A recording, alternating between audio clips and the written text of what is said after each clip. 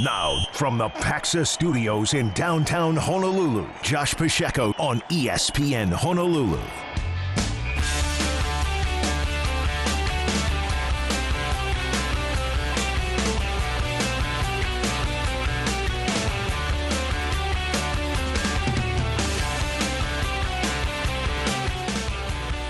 Hey, thanks for making us a part of your Aloha Friday. This is ESPN Honolulu at 92.7 FM and 1420 AM. I'm Josh Pacheco. All of our guests, when they appear, they do so courtesy of the Aloha Kia hotline. At Aloha Kia, you know what they say, you know a guy. You'll hear the conversation Derek Lowe and I had last night with Hawaii men's basketball coach Eran Ganot coming up in just a little bit after a heartbreaker that Hawaii would lose to UC Santa Barbara. That could have very well put Hawaii really at that top portion of the Big West Conference. Instead, Hawaii in a position where still in a tie for fourth place, but a little farther behind. And immediately, all eyes now circle the final day of the regular season, that final Saturday, the first Saturday in March. All eyes now there as we look ahead to a game that could potentially have a lot of meaning when it comes to seeding in the Big West Conference. So we'll kind of break down all of those scenarios and kind of put that all into perspective coming up in just a little while. You can text us. The text line's at 808-296-1420. You can call us at 808-296-1420.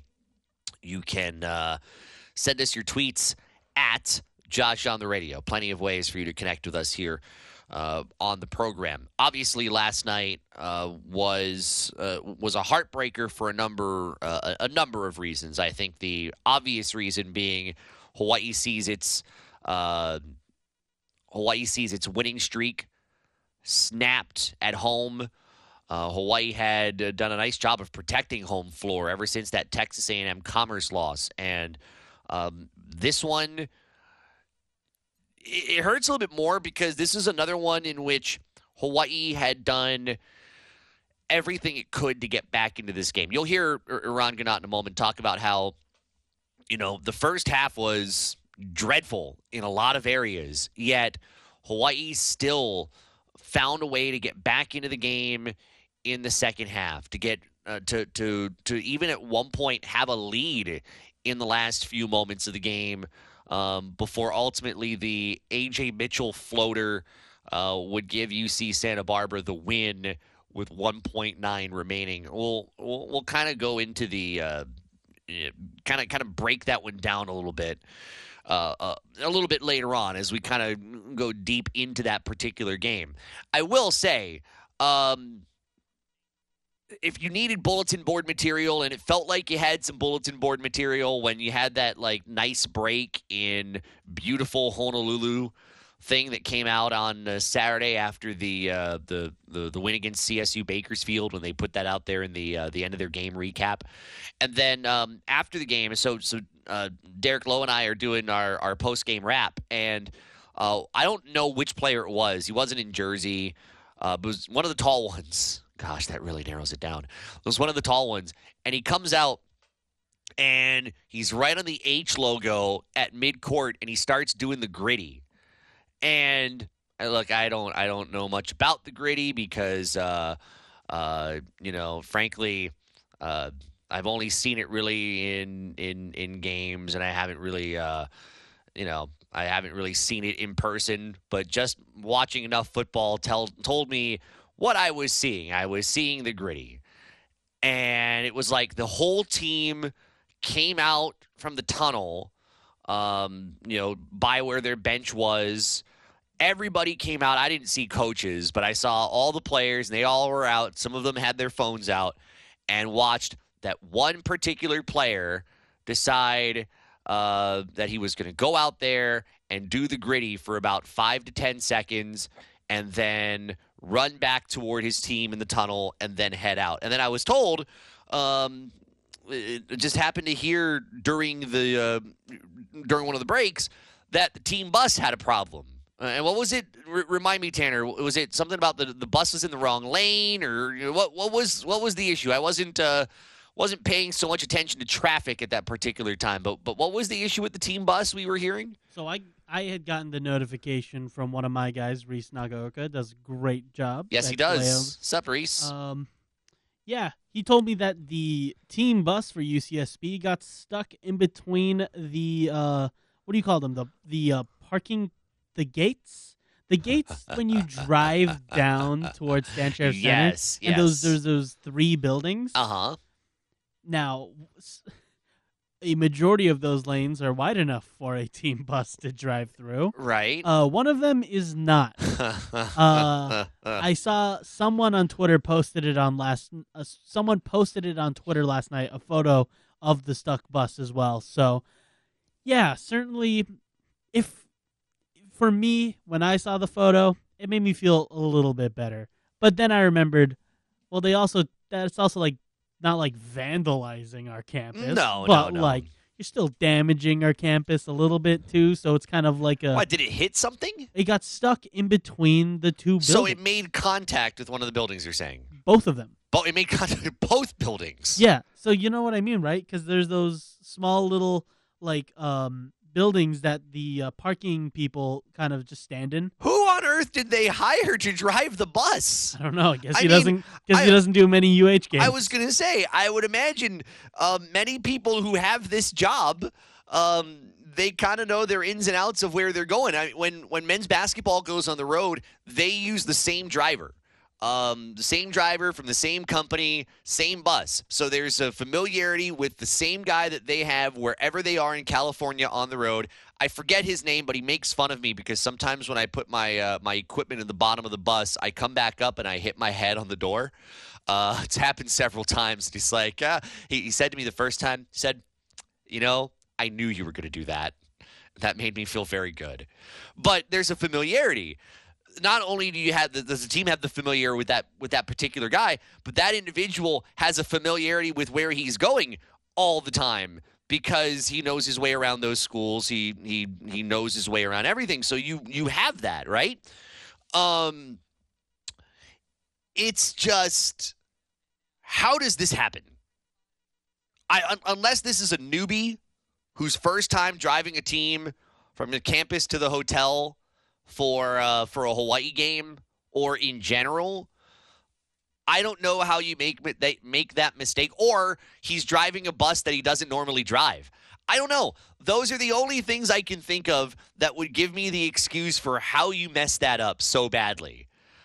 See, now I can't wait to drive tomorrow and see if I can notice any particular damage on those buildings when I drive in for walkthrough tomorrow morning. If you want to know, it is the leftmost shack when you're driving down the hill.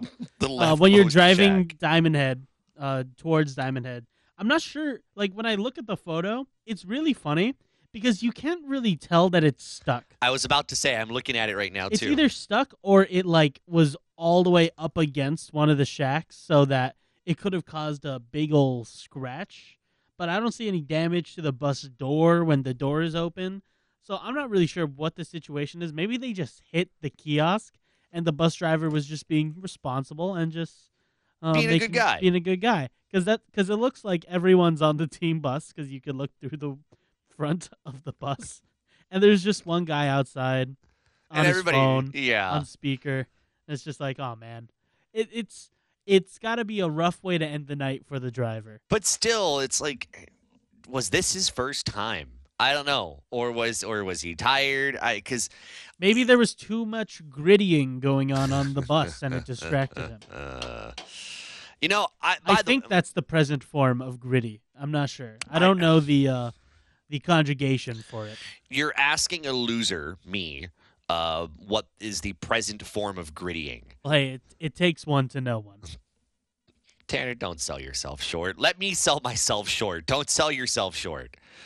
And by the way, on the grittying part, I don't have that big of a problem with celebrating a win.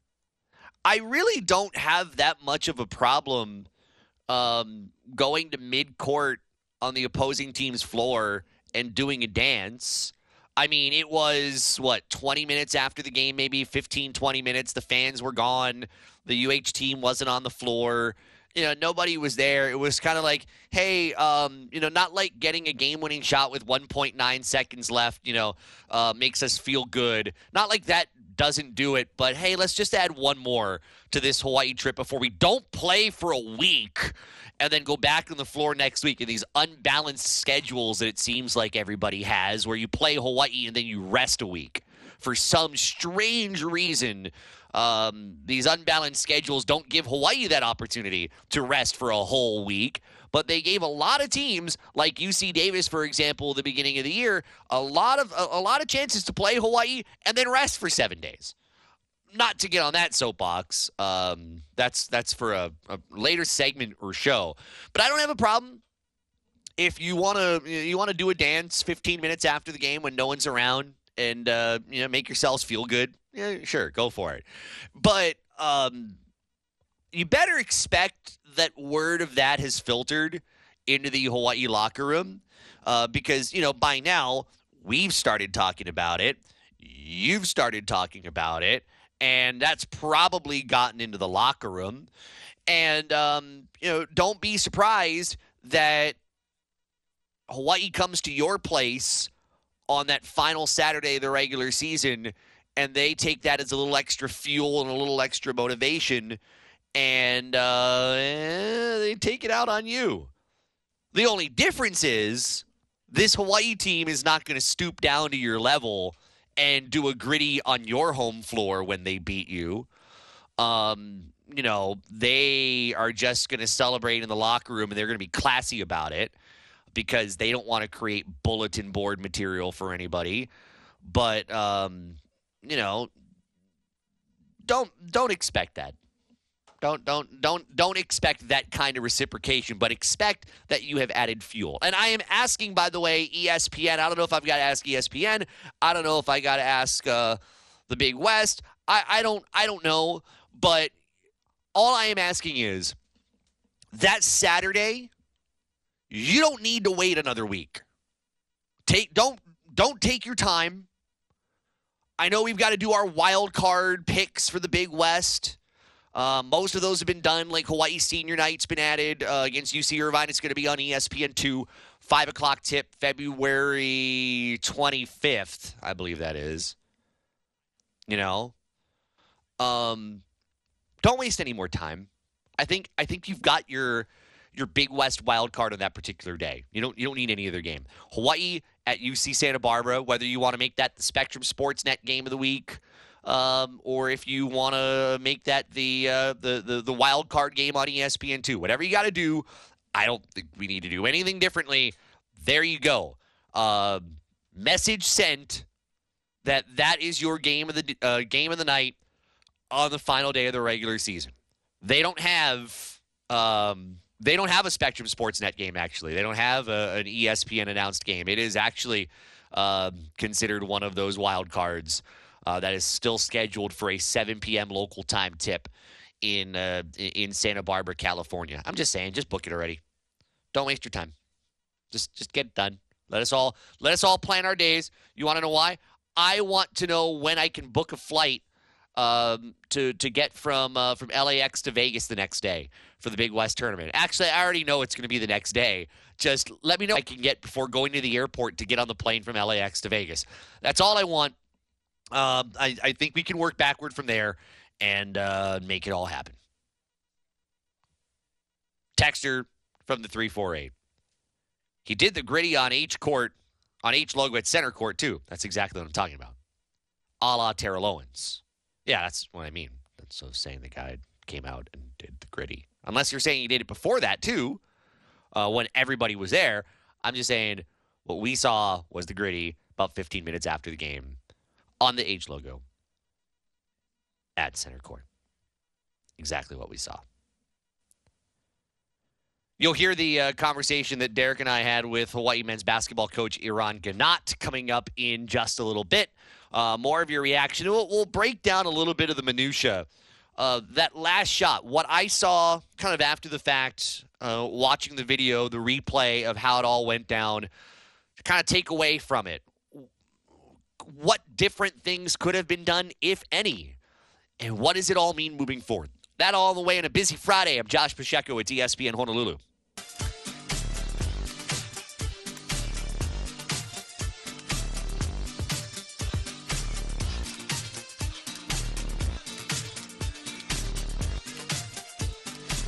Sports Center updates coming up in just a little bit. This is ESPN Honolulu at 92.7 FM and 1420 AM. Text of the day at the moment coming from the 722. I feel like every once in a while we need to encourage, not knock down. We need to encourage the texters when there are some good ones, like this one. Huh, Josh? Huh? But he actually said, Huh, sounds better. It also sounds like I'm in distress. Josh. I thought you weren't a hockey fan, but you seem to know all about the Flyers mascot. I do. Gritty, the Philadelphia Flyers mascot. That belly is super, super, super enlarged. And he also was in an episode of Abbott Elementary, which is one of my favorite shows on ABC. Quinta Brunson does a fantastic job with that show, and they had Gritty show up to the elementary school, and yeah, great show. Also, insanely ugly mascot, but mascots are not there to be pretty. Mascots are there to be exciting and fun, and to keep everybody engaged, and to draw attention, and represent the folks. So, well, it's like the Philly Fanatic. Yeah, they're both ugly. Oh yeah, but they're amazing. The Philly Fanatic and Gritty, in my opinion, are the two best mascots in the game, and coincidentally, they're really ugly. They're really ugly. Yeah.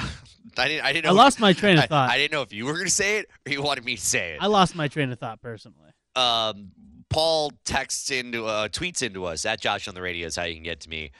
Josh, thank you for you and Derek and all of ESPN Honolulu's work last night. Firstly, Tanner, great job here.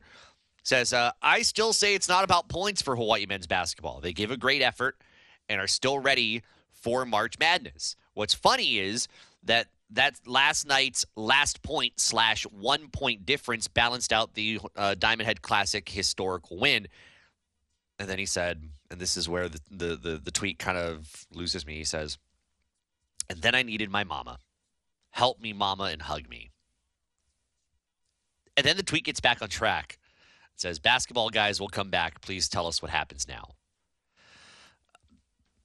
I don't know about that previous sentence. I don't know how to help you there. I don't really know how to react. I think for much like of the Hawaii men's basketball games, we can forget about the middle part and focus on the beginning and the end.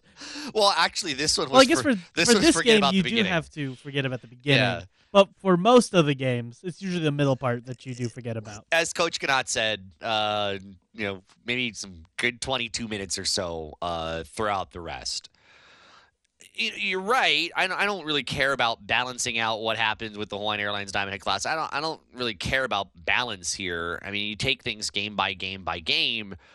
The effort, absolutely. I don't think anybody's going to argue effort, but at some point, the effort has to translate to results. This is one of those instances where we've seen really more so the win side of that effort as compared to the other. Like, we have seen that great effort in the face of struggle lead to results, that Hawaiian Airlines Diamond Head Classic win against SMU. In several other games, we have seen that effort pay off. And in some of these games, and really just a couple, the Texas A&M Commerce loss was one of those. This one was one of those. Effort, great. This team does not have the horses over 40 minutes to be able to take 18 of them off. Yale, going back to the championship game of the Outrigger Rainbow Classic. Hawaii offensively, brutal at times in that first half. Still found a way to get to overtime. It means the effort is absolutely there. At some point, you can't find yourself in these spurts of where you struggle and you find yourself in an offensive hole where you don't have a lot of defensive lapses. And, you against UC Santa Barbara, and I see you guys on the phones, we'll get to you in a moment, against UC Santa Barbara, you can't afford that. You're going to lose games. But I think worse teams or teams that don't put out great effort don't put themselves in positions to come back like Hawaii did. I think that's one of the differences. Coach Ganott talked about how proud he was of his team's effort, and he's absolutely right about it. The effort, the way they came out of the locker room, the way they went into the locker room, all of those things were difference makers in how they got to this particular point. But you see, this is also that wake-up call moment. You can give great effort, but you can't not execute for 18 minutes against a great team. Cousin Eddie, I've got about 30 seconds here. Go ahead, Eddie. Hey, Josh. I'll say this. Yeah. Can't accept that because we won the Diamond Classic by 1 point, it's okay that we lost another game by 1 point. Because that's like saying if we win by 30 points in one game, it's okay if we get blown out by 30 points another game. That's, you can't do that. This is for first place. We win. We're tied for first in the Big West. That's, you know what I'm saying? You can't justify a loss because we won earlier by that same. You know what I'm trying to say? I know what you're saying, and I'll go farther than that. And Eddie, I'm up against a break here. Thank you for calling in. I'll make it less granular. I don't even think it's about first place. I don't think that even comes up in the conversation for me. It's not about comparative wins and losses. You just can't find yourselves in an 18-minute rough stretch and get bailed out by great effort all the time. You can't have lulls of execution like we saw in much of that first half. More on this, and you'll hear our conversation with Eran Ganott. This is ESPN Honolulu.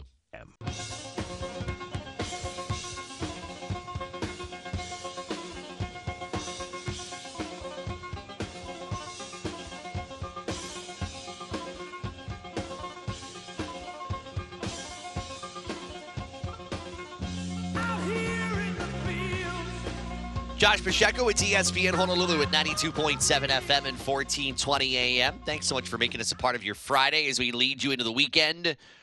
All of our guests, when they appear, they do so courtesy of the Aloha Kia hotline. In a little bit, in fact, in seconds, we'll lead you to Derek Lowe and I's conversation with Eran Ganott.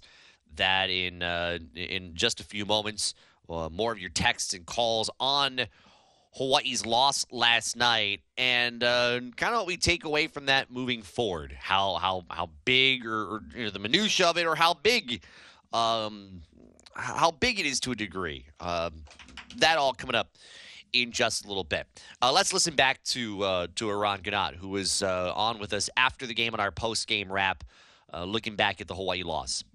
The first thing we'll ask you, Coach, this was a wild 40 minutes in which there was a lot to control, and I think one of the first things I'll ask you is, at halftime, you go into the locker room with momentum, you get that three-pointer that gets you within single digits. What was kind of that message in the locker room that helped continue to keep that momentum rolling into the first few minutes of the second half? That was the worst half we've ever had. There's not one positive thing I can say in the first half. Defensively, awful, worst.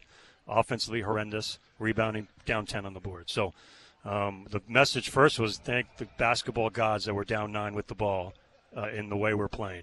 The second half was all us. Offensively good, defensively good, rebounding, won the boards.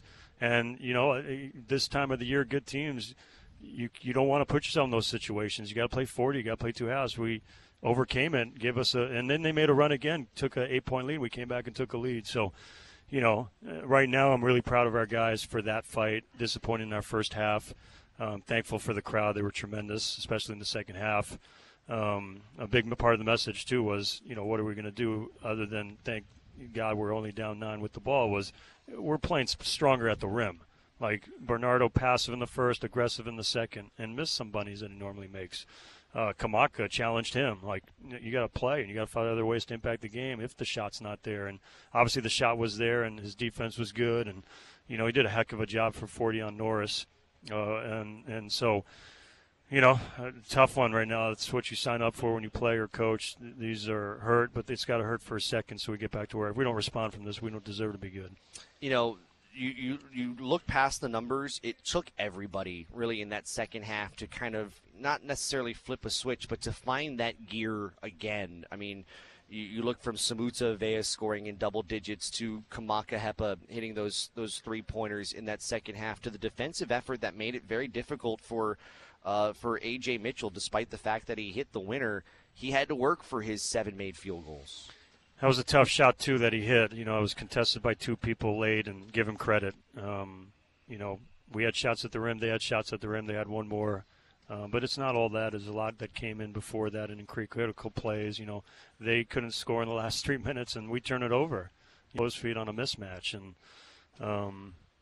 I thought, to be honest, we were defending exactly like we normally do in the second half, except for several lapses on Anderson, who makes you pay for that. Helped off strong side twice is ridiculous in a game like that.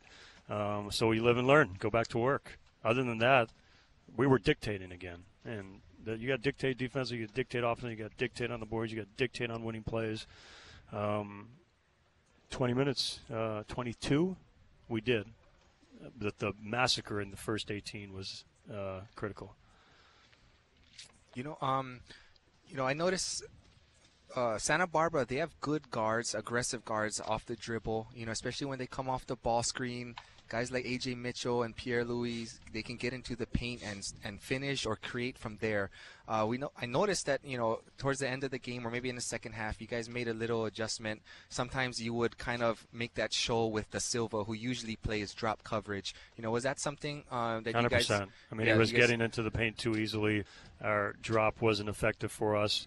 Point of attack, he was getting us off the bounce, and the ball screen coverage wasn't good. So that was the adjustment is – when he was in it, we were going to get up and make him pass the ball and make it tougher for him to get deep in the paint, and we did. I think that was a big adjustment, and give our guys credit. Yeah. You also, you went to your bench a lot in the first half, and you got a lift from – this was one of more better games, I thought, in the last couple of weeks, and Beon Riley continues to do what you ask him to do when he gets on the floor.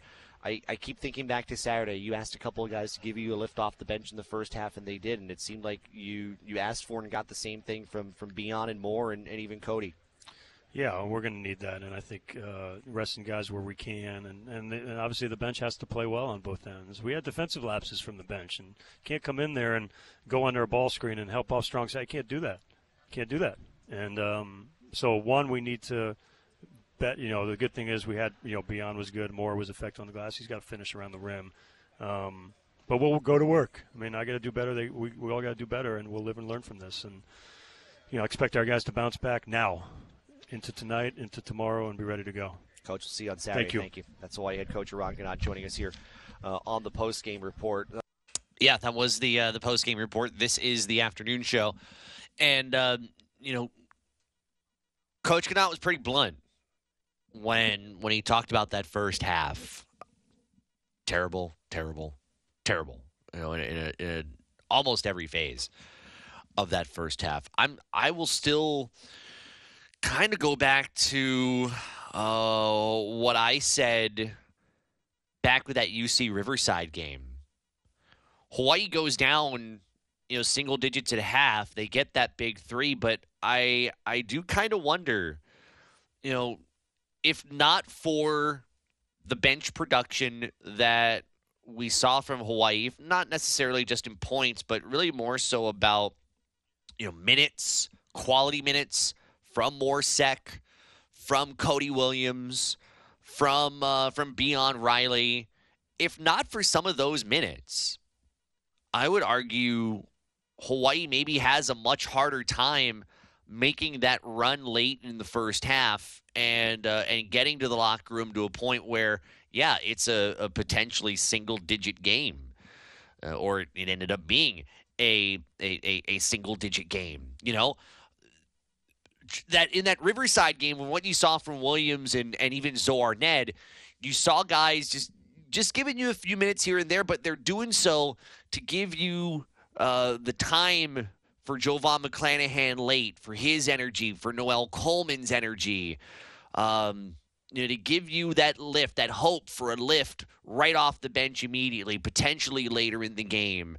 And I've got to give credit to Cody Williams. I thought Cody Williams has played a couple of important roles here off the bench in the last couple of games. Cody Williams had played significantly little minutes to no minutes. I mean, I still think back to that Fullerton game, and he was in there really just for fouling toward the end of that game. But the last couple of games, he's been the first guard off the bench. Part of that is due to the injuries, or not the injuries, but the lingering knee issue that Justice Jackson has been dealing with. And so Cody Williams has been the first guard off the bench and it's not about his offense. It's been about his defense. It's been about his ability to not really lapse. There's a point in time, even with Justice Jackson in the game, and our crowd mic, I think, caught it, where Hawaii used the timeout. And even at that point, Justice, Coach Ganot was like, get Justice out, because he had a couple of lapses. And Cody Williams, in his brief time we have seen in the last couple of games on the floor, you haven't seen those lapses. You don't need a lot of points from him. You just need some good balance. You need some good play. You need some consistency. And Cody Williams has done that. And that's certainly a credit to him for being able to step in the way that that he absolutely has. If not for that on Saturday, I don't know that Hawaii beats UC Riverside. And if not for and even Justice Jackson in the first half, so I'll include him, but Sek and Riley and Williams for those minutes in the first half. If not for them, I do wonder if Hawaii is able to make that kind of a late charge to get into the locker room down single digits, or if Hawaii is in a much worse position where it may have to crawl out of a deeper hole, and what we saw in the final 20 minutes of the game maybe doesn't even end up happening. We kind of forget some of those areas where Hawaii has had some pretty important moments from some pretty important, maybe less talked about, but sometimes very consequential players, given the roles that are very much needed. Hawaii is not 100% by any stretch, but Hawaii is certainly playing at as high of a level as it can, being competitive against the best teams in the Big West Conference. The UC Irvine game was certainly a lot tougher, but no doubt you see what happened with UC Riverside, and you see what could have been with UC Santa Barbara on its own home floor. And you can't ignore how potentially Hawaii gets to that particular point. With each of those results on each of those particular nights. Josh Pacheco here on ESPN Honolulu at 92.7 FM and 1420 AM. Thanks for making us a part of your Friday as we get you closer to the weekend. So we're almost there. More of your texts and calls coming up. We're also getting ready for NFL Championship weekend. We got plenty to talk about on the way. It's ESPN Honolulu.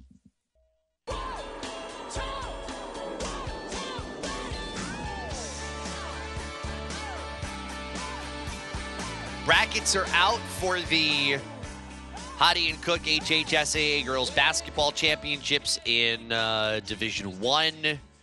You've got soccer championship brackets that are out. We've got the final berth for the ILH in the Heidi and Cook Division 2 Girls Basketball State Championships decided tonight, as it will be Sacred Hearts taking on Mid-Pacific. That is at 6:30. It's going to be at Damien, by the way, and you can hear the game tonight on CBS 1500, Hawaii's information station.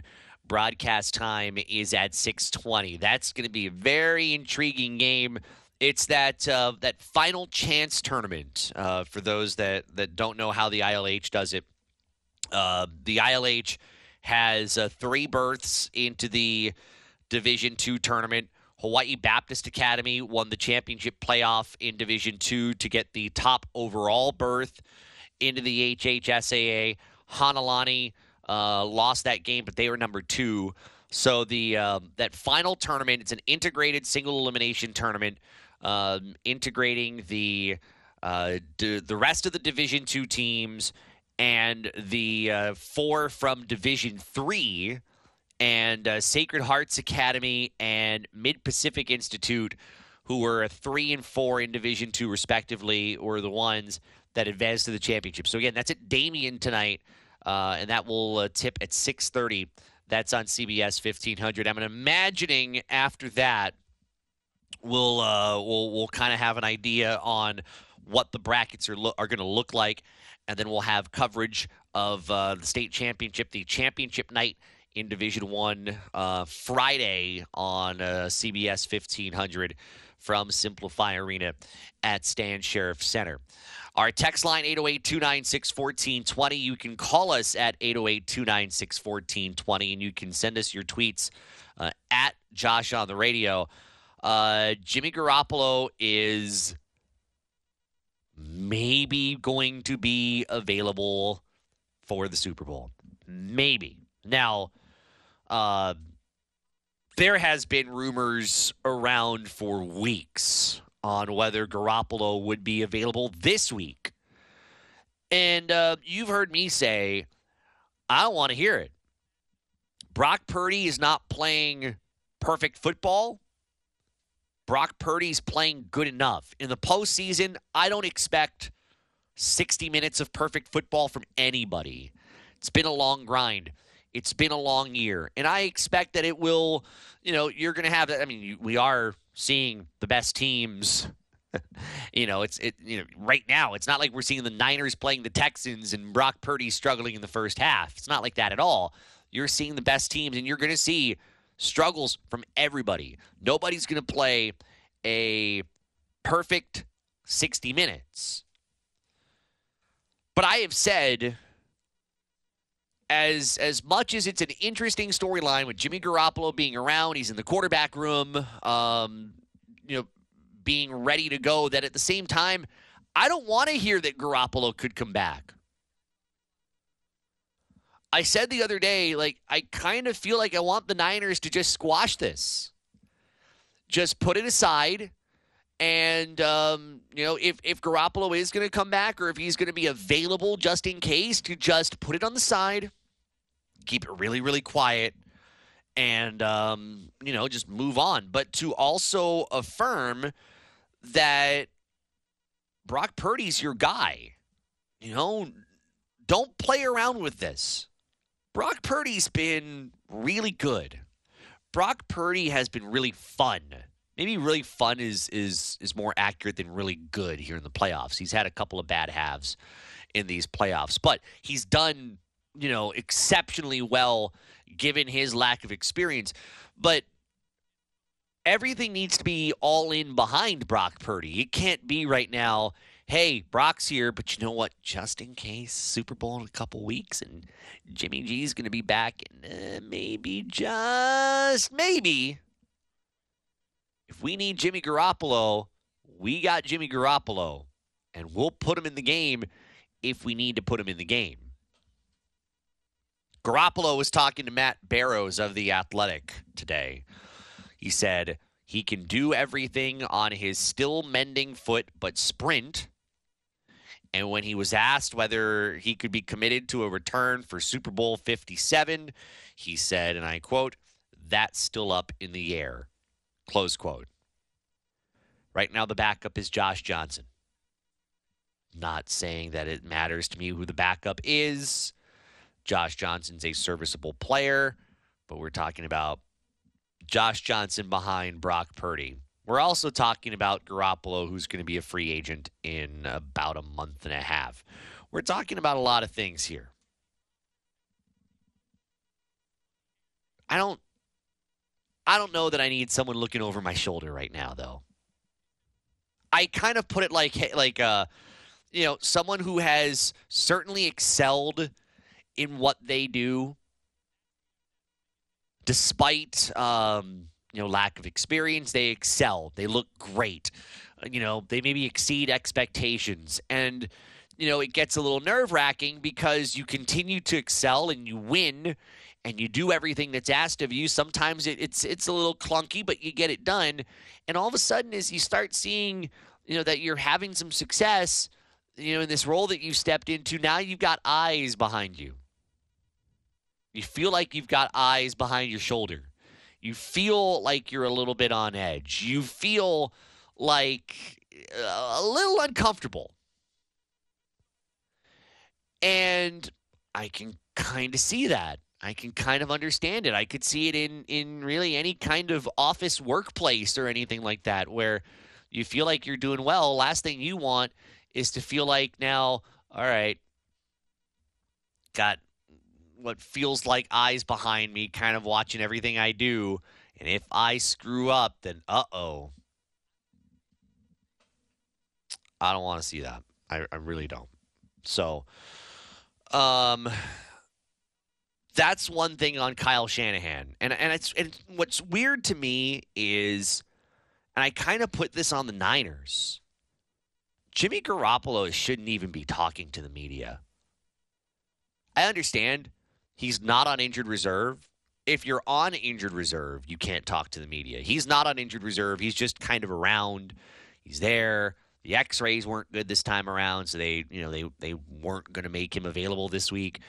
But why is anybody in the media talking to the quarterback that's not going to play that should not be a factor? Why is that happening?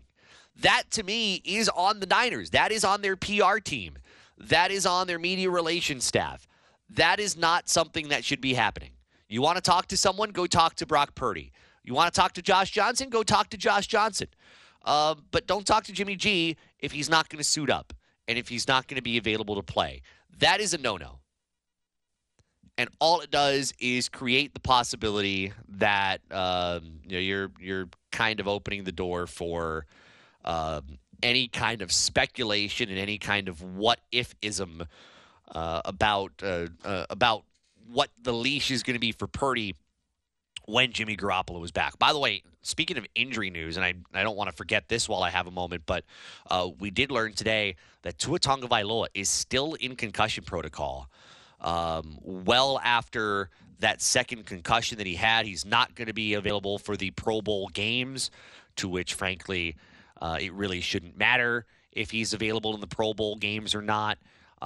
This is also not something that is unique to Tua Tagovailoa's situation. Other people have had multiple concussions, and being sidelined for a longer period of time is kind of a normal thing. But it is a little abnormal because we actually are tracking this. Not like in other instances where maybe we haven't really tracked any protocol. We haven't really It's and there's a great point, and Tanner notes it. It's not because of it's not necessarily because of any progress, but in a few years ago, maybe we don't know this. We don't know how this is being tracked and charted, and understanding where an athlete is in these in these things. This is a little bit different as compared to the past, and I think it is kind of worth noting. Hey, Dixie Grill and IAA has the best happy hour on the island. 32-ounce Bud Lights or Michelob Ultras, just $6. Jack Daniels and Jameson, also $6. Peel and eat shrimp, buffalo fries, fried crab, stuffed deviled eggs, and calamari are just some of the favorites. Life's too short to sit in traffic. Head to happy hour at Dixie Grill. All right, Sports Center updates on the way. It's ESPN Honolulu.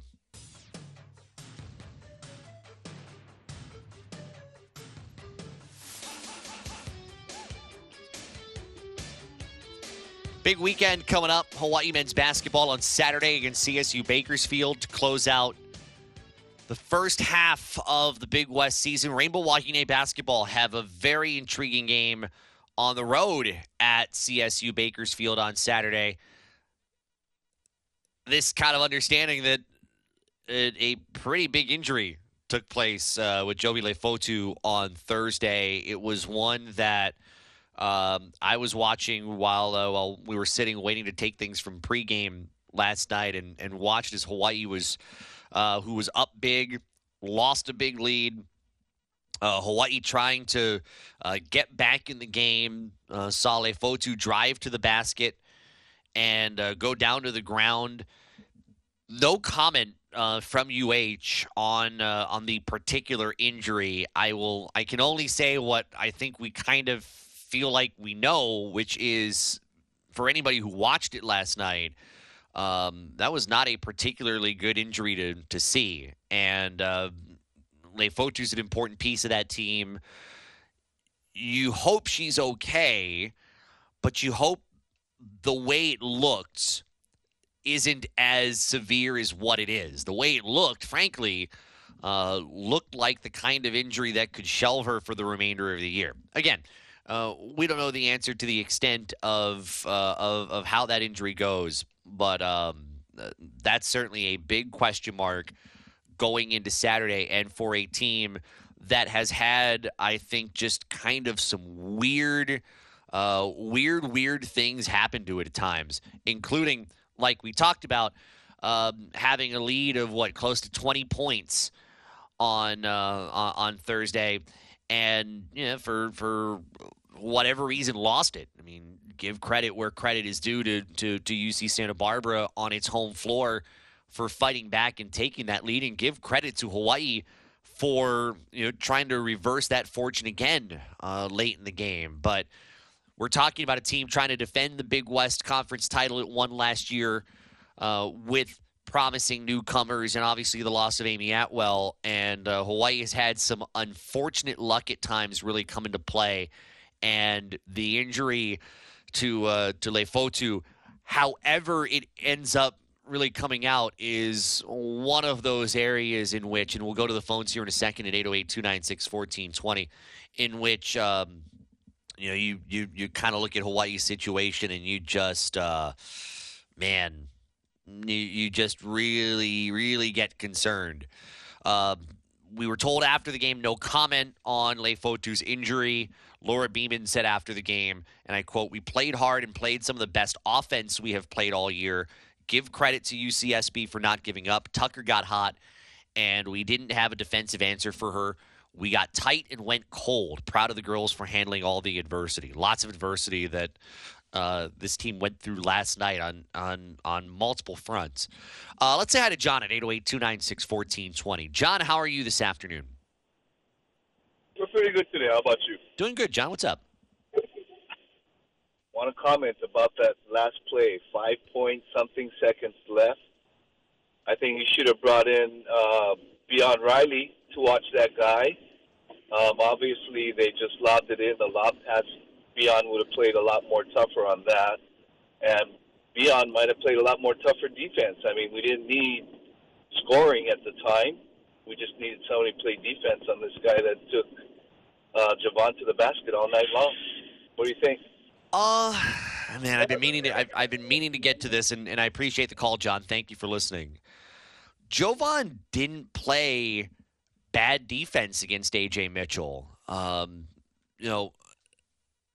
Jovan, AJ Mitchell was going to take whoever was going to play against him off the dribble. That I think was without doubt. Jovan McClanahan had the assignment of AJ Mitchell all evening long. That assignment was predetermined before the game. You got a little bit of Noelle Coleman based on rotations on the floor. You had a little bit of Jackson. I think Cody Williams may have had a possession on him here and there. But we kind of knew it was going to be Jovan McClanahan who was going to get the assignment. And, he didn't make it very easy for AJ Mitchell. I think people are missing one of the areas, and Tanner and I had a conversation about this before the show. I think there's one thing that's getting missed in this conversation. I remember looking back at the replay of that game winner last night, and there was one thing that stood out. There was a help defender that was in the area. And as AJ Mitchell is driving down the right side of the lane, Mitchell all of a sudden, I'm sorry, the help defender all of a sudden kind of moves away. So, it's kind of odd that we're focusing on, and I understand why, that we're focusing on whether, McClanahan should have had the assignment on him or if it should have been someone else. McClanahan had him from the beginning of the game, and Jovan McClanahan is not a bad defender. McClanahan, I think if there's anybody I'm thinking of, Beon Riley has played tough defense, but he's been kind of up and down in the game, and you know what? McClanahan's had him. Yeah, that's kind of a matchup that I trust. To me, the issue is the help defense. The one thing McClanahan does not have, and it doesn't matter in some instances, but the one thing he doesn't have is he doesn't have the height to contest shots like what A.J. Mitchell put up. And that's that shot kind of rising and leaning. McClanahan is undersized. With the way Mitchell played it, it would not have necessarily mattered who else you had. And I see you guys on the phones. We'll get back to you in a moment here at 808-296-1420. It doesn't matter so much as who's on him. Mitchell's going to have that step. So the next thing is the help defense has to be there.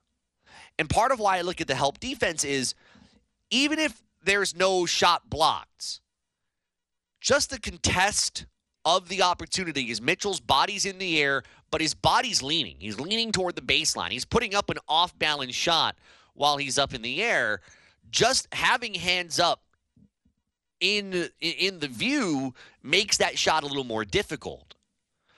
But instead, the help defense went the opposite way. And that made it a little easier for A.J. Mitchell to have that, to have a shot that wasn't really contested there at the end. Keone, how are you this afternoon? Doing good, thanks. What's going on? I just wanted to comment on the men's basketball game. I don't feel like it was lost in that last defensive possession. It was more the three offensive possessions they had before that, which was a turnover, a missed three, and a contested layup. So they came away with 0 points, even though they were up one. And I think that was more of the issue than the defense in the last possession. I'll go a little bit deeper than that, Keone. We look into those last few moments. I'll go back to what Eran Ganot said to us after the game. Hawaii's poor start in the first 18 minutes or so of the game, where he said in all phases they were, at times used the word terrible, both offensively, defensively, in all different phases.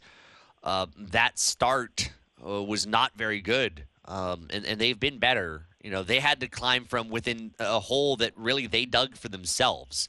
I don't know that three possessions necessarily win or lose you the game. They don't help you, but I don't think that's where the game was ultimately won or lost either. True, but I get what you're saying, and definitely that put them in a hole.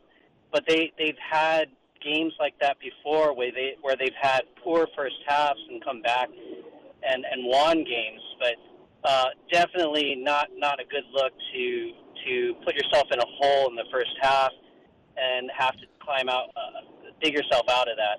Yeah, no doubt about that. No doubt about that. Hey, thank you for the call, Keone. Appreciate you listening. I see his point. Kind of getting granular in those last few minutes where there were some chances. Hawaii took care of the basketball for the most part in this game. Some of those turnovers in Hawaii tied a season low in that department were just incredibly untimely.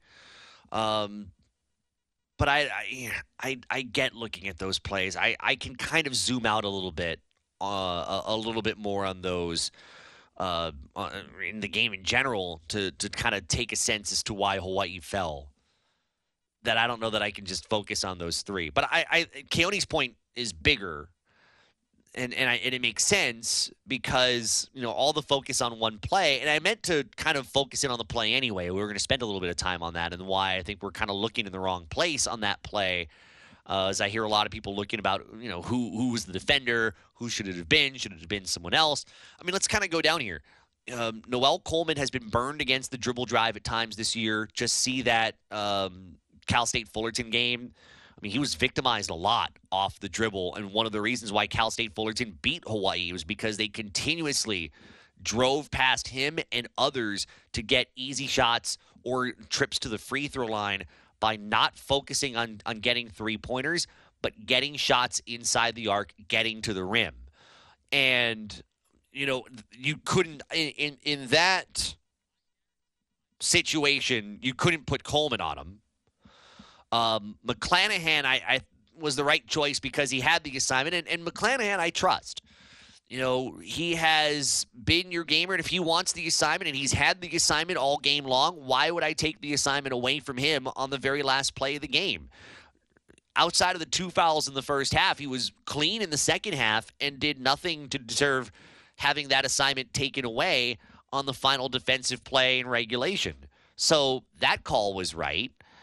And I'd rather have someone who's seen him on probably 40, 50 possessions in the game.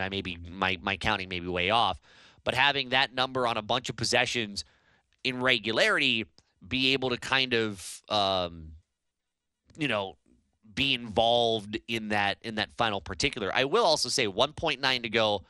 I thought Hawaii could have had an opportunity for a better look on the final shot. It went into Noel Coleman, and he really didn't waste any time throwing it up from three-quarter court. I think in a perfect world, if you have somebody off of the inbound flashing over the middle of the court and you're able to get a shot up closer to midcourt, somewhere between the midcourt and the opposite three-point line as compared to three-quarter court to give yourself more of a chance, I think that would have been a much better situation for Hawaii.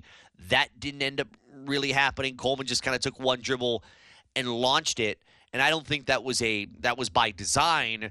They kind of took away McClanahan, and I think Coleman at that point just knew what 1.9 was, and I think he made 1.9 feel like 0.9 and just let it go without really having an opportunity to let something on an inbounds with full court pressure develop. They weren't trapping. They were not going to foul, obviously. So I think they were.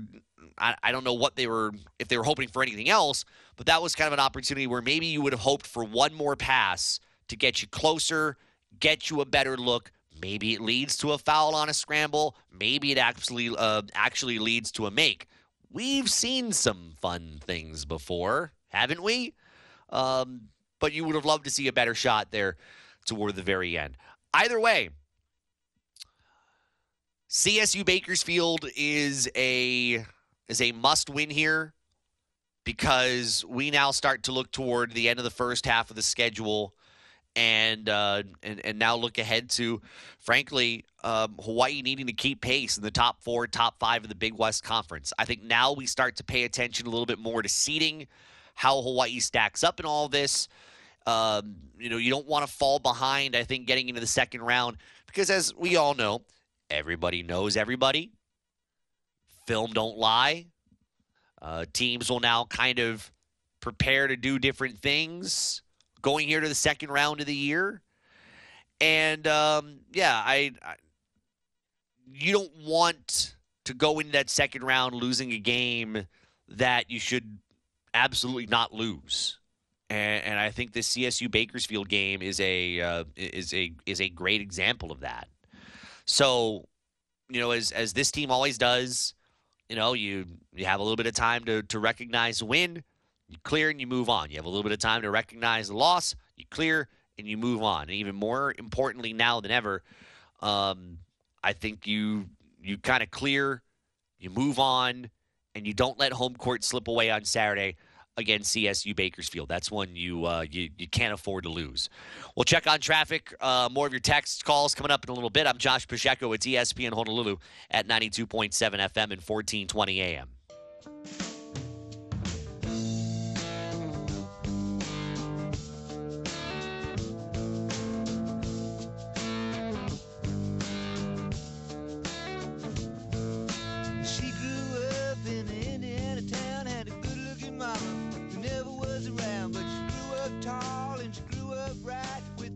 Josh Pacheco, it's ESPN Honolulu at 92.7 FM and 1420 AM. Thank you for making us a part of your Friday afternoon. We get you on your way home. All of our guests, when they appear, they do so courtesy of the Aloha Kia hotline. See you in a Kia. It's been an interesting conversation on University of Hawaii men's basketball as we head toward the midway point of the Big West Conference season and start to now kind of look our way forward a little bit toward the second round travel. You look at some of those road trips that could be a little bit daunting. I'm looking at next week. I've already, by the way, and I'm starting to get into a habit of doing this. I don't know if this is a good thing to do. I don't know if this is not a good thing to do. I'm getting into a habit of looking at weather reports for everywhere I go because it's been just cold in California. It's been kind of cold today, actually. Been walking around downtown Honolulu, went to go get lunch earlier. It was nice and chilly today. It was nice and chilly this morning when I went outside and grabbed coffee. I was looking at Sacramento or the Davis area. I just put in Sacramento where we're going to be. Overnight low Wednesday, which is the first night we're there. We leave Thursday night. Overnight low is at 32 degrees. That is right at freezing. And granted, I'm and actually in Davis, overnight low is 31 on Wednesday. 31 during the day, 53 degrees and sunny. It's funny because I'm traveling more now. It's kind of cool. I'm getting my travel legs under me, gaining some very valuable life experiences on planes.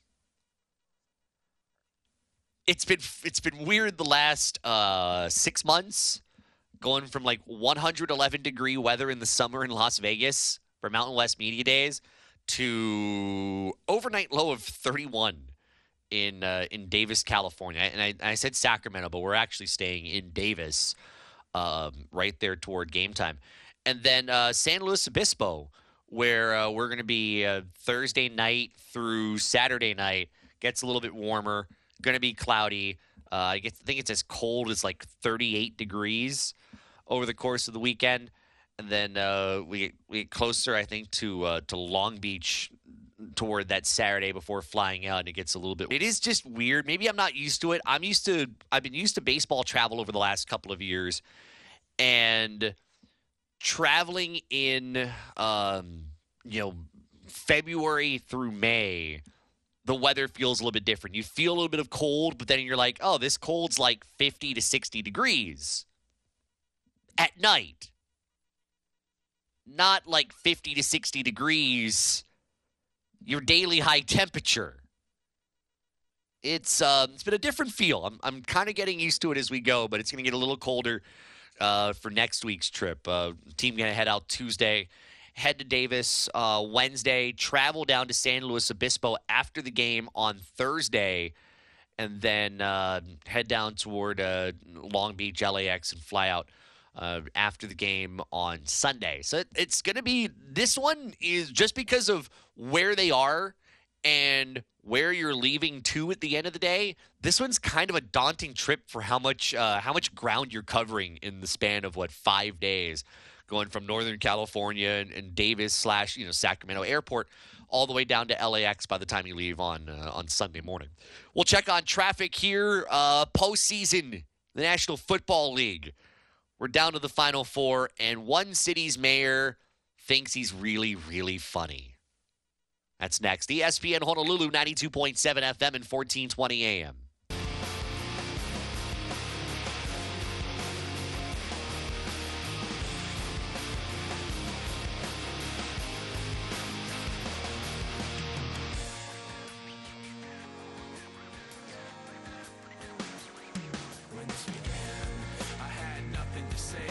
Josh Pacheco, ESPN Honolulu, 92.7 FM and 1420 AM.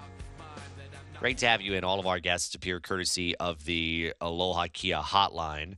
We've spent some time on University of Hawaii men's basketball today after the very close loss last night for the Rainbow Warrior basketball team on A.J. Mitchell's floater right of the painted area with 1.9 remaining. Texter for the 221. Slow start puts UH sort of in a catch-up mode early and out of the game plan, substitution pattern, minutes. Puts yourself in a more difficult position to pull out a win. Yeah, I mean, but how many game plans truly ever go according to plan? Many of them don't, and I think a lot of times you find yourself in a position where you've got to go on the fly. Like, I'm still surprised, to be honest. I'm thinking back to, the entry of, or the amount of minutes, I should say, of guys like Cody Williams. And in this scenario in which they were brought in, part of me was kind of surprised to see when they were brought in and how long they were in for. I mean, just kind of given the stakes, that was one area that I was a little bit surprised by. But it worked. It was an adjustment, I'm sure, from the game plan. You also had Jovan McClanahan's foul trouble that came into play. It was one of the few areas in which Hawaii had foul trouble to deal with because the Gauchos were dealing with a whole bunch of foul trouble over the course of the first half. And yet, yet kind of had to navigate through all of that and make it a game, as they did. And they deserve a lot of credit for making that a game where for a good chunk of time it was looking like it honestly wasn't going to be much of one. But again, I think all eyes now turn to Saturday and that CSU Bakersfield game. Texter here from the 781. Let's say you flip a coin 100 times and it ends 50 heads and 50 tails. Probably there will be some hot streaks as heads as well by tails. But also says this, talking about, he mentioned the link earlier, says you get two evenly matched teams like Santa Barbara and UH playing a 1-point last-second thriller. There will probably be cold and hot streaks for each team. Learned this in Statistics 101 at UH. Brought me to a higher level of consciousness. Okay. I don't know what I'm supposed to do with that higher level of consciousness in this medium that we call radio. Many times sports talk radio doesn't feature that higher level of consciousness. It's just fueled by Red Bull and rage half the time. And in my case, steak fries from right up the road because the energy drink's gone. That's why. It happens. You will have, but part of it is also how you kind of stem those trends and moving forward, bigger picture, how you try to avoid those difficult trends happening. I think we have to remind ourselves that Hawaii has had too many of these trends, and Hawaii's been fortunate that they have kind of survived some of that and been okay.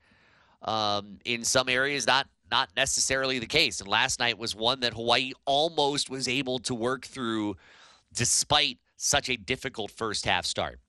Jeff texted, why can't we get 5,000 fans? A great effort anyway. Oh, Jeff. Oh, Jeff. Oh, Jeff. Oh, Jeff. I was wondering when this question was going to be asked. Part of me kind of wondered, man, how do I get into this ever so smoothly and diplomatically and, and in a way in which we ruffle as few feathers as possible. I don't know how you get 5,000 fans or not get 5,000 fans for that game last night. It was 4,086, I think it was. Turnstile tickets issued was over 5,000. I think there's a few things that really do need to be addressed. And it is, it goes hand in hand. One, I think this men's basketball team, even though this was truly the biggest game of the year for this team at home, sans Hawaiian Airlines Diamond Head Classic, I feel like I'm getting a little bit of a message from the fans. Because, part of me looks at it and says, it's easy to just put blame on an entity, or it's easy to put, point the finger at someone and see, where the problem lies. But I think have to ask the question, there is probably another reason as to why there was only 4,000 plus fans at the event last night for what is arguably the biggest game of the year and a revenue-generating-esque sport for Hawaii basketball. And I think the answer for me is that this team is still, I think, having to prove itself to this fan base that these big games can lead to, bigger results.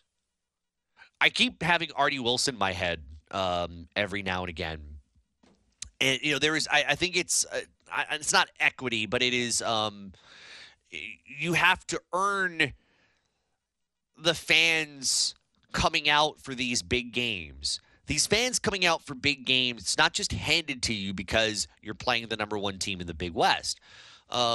You have to earn the respect of the fan that wants to go out and says, yeah, I recognize this is a big game, and I'm definitely going out for this big game, and I'm going to make sure that we are there as loud as we possibly can to, have our voices heard and root on this team. And, this team in many years has been kind of a 500 conference team. Hasn't been to a conference championship game in a while. That's what I mean, I think, by equity. Like, you're building the equity, being the trust of the fan to note that, all right, this is a big game. I know that this Hawaii team is going to be in it. I know this is going to be a big game, and I have the confidence that this team can win a big game like this. That is the equity that you build when over a period of time you have success that is reasonable to build that kind of fan equity. Now, that's not the only reason that we can look back at a crowd of 4,000 and ask ourselves questions about it, because there is one very, very, very low-hanging fruit on that poll from last night, and that was the fact that there were some really, really sweet-looking retro jerseys that were being worn by those players, and not one single jersey that could be found inside an H-zone inside that arena. Not one. That shouldn't make a difference as to whether you have 4,000 or 5,000 or 6,000 or a sellout, but it is called giving a reason to get even the casual fans to be able to come by and say, hey, I want to check out a game. Even just a reason. We call those missed opportunities. But I can't not think about going back and think about, well, you can't blame a crowd of 4,000 just on the fact that there were no jerseys being sold on Retro Night. That's not fair. It's called maybe doing a little bit more to enhance an evening, but it's not it's not the only reason why there's only 4,000 people on the biggest night of the year. It's also the fact that this Hawaii team is still it's clear to me that these fans are saying that there is still more that needs to be done, and I see you guys on the phones. We'll get to you in a moment. There is still more that needs to be done to prove that on a night like this, Hawaii can win the big game. Hawaii can be the team. This team can be the one that changes the fortunes of what Rainbow Warrior basketball is or has been, however you want to look at it. And, you can say, well, but they won the Hawaiian Airlines Diamond Head Classic, but that's one game. It's one game. You're looking for continued success. Hawaii had a much better year last year. Given the circumstances, Hawaii had a year that I thought did turn around or start to make the turnaround on the progress and potential of where this program can go. And I do believe that this team is continuing that trend in being not a 500-ish team, but being a team that is much better than that and playing at a much higher level and playing as a team that this state can appreciate and trust and respect. But it is clear to me that there is more potentially that needs to be done to have that proven. That is not lost on me whatsoever. Let's get Mark in here. We'll do an M. Dyer Global scoreboard here in a moment. Mark, how are you? Hey, what's up, Josh? Hey, not much, Mark. You know what, Josh? You make good points there about the fans but the problem is UH's marketing. Where's the marketing? right? I mean, was it a big game? I have no idea last night. I barely saw anything from UH. No promotions. You got retro night. That came out the day before. You made a point. You can't even buy it. Just like UH baseball, where during the season you couldn't even buy the Kelly Green caps. I mean, I think a big part of it is the marketing. UH doesn't market this team well. It doesn't give incentives for fans to come, and I didn't know it was a big game last night. So that's part of it. Do you how much do you pay attention to this men's basketball team? Just curious. I pay pretty good attention. I try to catch as much games as I can. Or if not, I'm checking online, seeing what the score is and stuff like that. Okay, so here's my question to follow up on that. So you said you didn't know that it was a big game last night. You mean that just because of marketing, or you didn't think the matchup was good enough to be considered a big game? I didn't know how good Santa Barbara was. I thought Irvine was the top. That's why I didn't know Santa Barbara was on top. Okay, interesting. Hey, Mark, thank you for the call. By the way, I'm told the baseball caps are sold out. It's probably one of the reasons why you couldn't find them last year. I have a hard time, by the way, thinking about not knowing it's a big game. Sorry. UC Santa Barbara was number one. Hey, listen to us on the radio. We'll tell you so. we'll tell you it's a big game. There's some trickiness here to the retro uniforms. Look, the retro uniforms came out, I think, was it right at the beginning of the week, and they dropped the video on it. You have to be timely. For those, you have to, you have to drop these videos like that in a timely manner so that by the time game time comes around on that Thursday, it's not forgotten. But you can also announce way ahead of time, stay tuned. We're going to have a retro night, and pay attention very soon. We're going to have a reveal on the retro jerseys. Like, you can drop that ahead. The alumni night, I know they were trying to do a call out a couple of nights before the game, but they probably were putting feelers out before then. I think they wanted to get more feelers out prior, but that was something that was found on social media. The Tanner, you can just say it. You can just say it on the microphone. Go for it. Oh, yeah, but I was saying for the first post about the jerseys, at least, was on the 22nd, so only about 5 days ago. So that goes to my point. There's timeliness about when you drop a video, when you drop like a hype reel, because you don't want to do it way ahead of time and then people forget about it. It's called being trendy, buzz, but you can also preview ahead of time. You could also get people hyped before the hype, get word out, stuff like that. UC Santa Barbara, the matchup being what it is, it's timely. You have X amount of time to try to, get the attention out that the game is the big game, and it's maybe the big game of the year. But I think it goes back to Mark's point, where his point is right. There are people who aren't diehard UH men's basketball fans who may not know, it's the biggest game of the year. And sometimes it's not just obvious to people that it is the biggest game of the year. Sometimes, you have to tell people, hey, this is the biggest game of the year. So you need to be here. You need to put the word out a little bit. You need to do a little bit more to make sure that those people do absolutely know. If you didn't know then, now there's no excuses. Now you do. It is a big game. You have to be here. And I think to Mark's point, maybe he missed thinking it was UC Irvine who was the best team, not UC Santa Barbara. But point being, you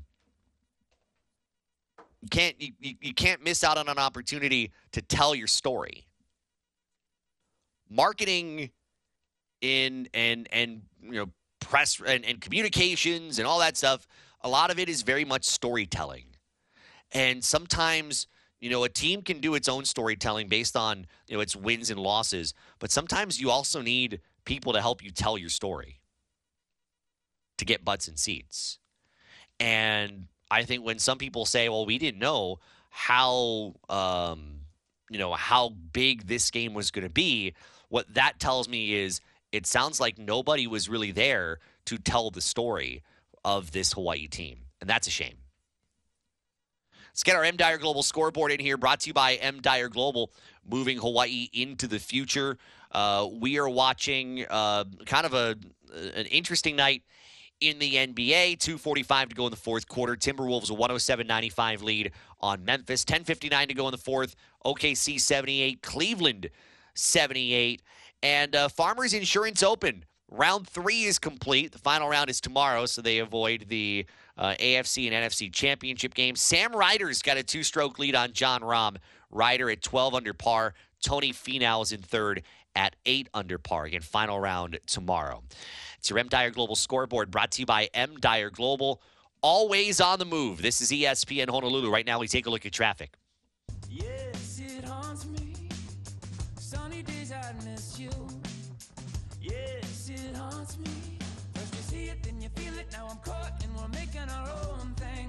Now I'm following you out to the coast. If I never come through. Sports Center updates coming up in just a little while. It's ESPN Honolulu at 92.7 FM and 1420 AM. Great to have you in. We'll get some more of your texts in here at 808-296-1420. Texter from the 347. UH needs to have the major TV news stations aware of the upcoming games and their significance. Not everyone goes on Twitter updates. Also, did the Star Advertiser mention about this being the biggest game of the season so far? No. Give this team main page, one-page sports coverage for men's basketball. All right, I'm going to, I feel like we have to, draw the line a little bit on kind of Tanner's grabbing the newspaper as we speak to see if men's basketball is on page 1 of the sports section. Sorry, I look online a little bit more. I don't necessarily look at the sports page. Do you have the sports page in front of you? Do you have it? Is that today or is that yesterday? It's yesterday. Oh, I see what he's doing. He's trying to see if what puts it at hype level. Tanner, what can you report for me? So here's the headline on the front page of the sports section. Okay. UH hopes to strike first. Strike hard versus top Big West Conference team. That's at least the headline. You know what that sounds like, Tanner? I don't know. Maybe I'm wrong. I don't know. That sounds like there was an entity trying to do. Well, first off, Star Advertiser's job is not to be a hype piece. Star Advertiser's job is to be a news organization, not a hype machine for any particular piece, for any particular entity. But based on what I just heard there, you know what that kind of sounds like?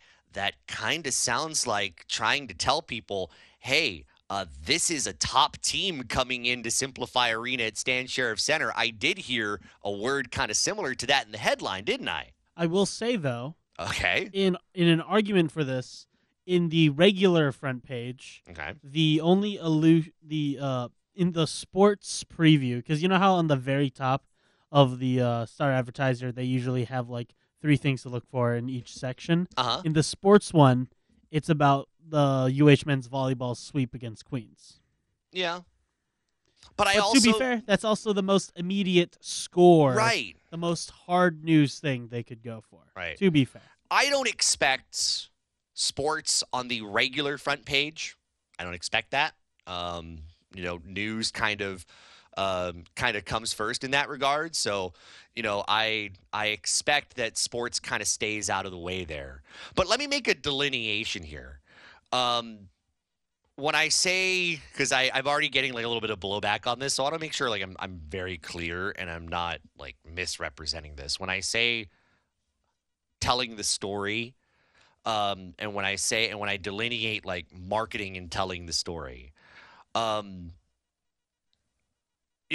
thing that is consistent every week, almost every other day, frankly, is that there is information constantly about the team. It's not the job of the news networks to be out there, but they do. Alan Hoshida from KHON2 did a live hit last night from the arena. But when telling the story, athletics does it. Marketing's got to help. Sports Center coming up.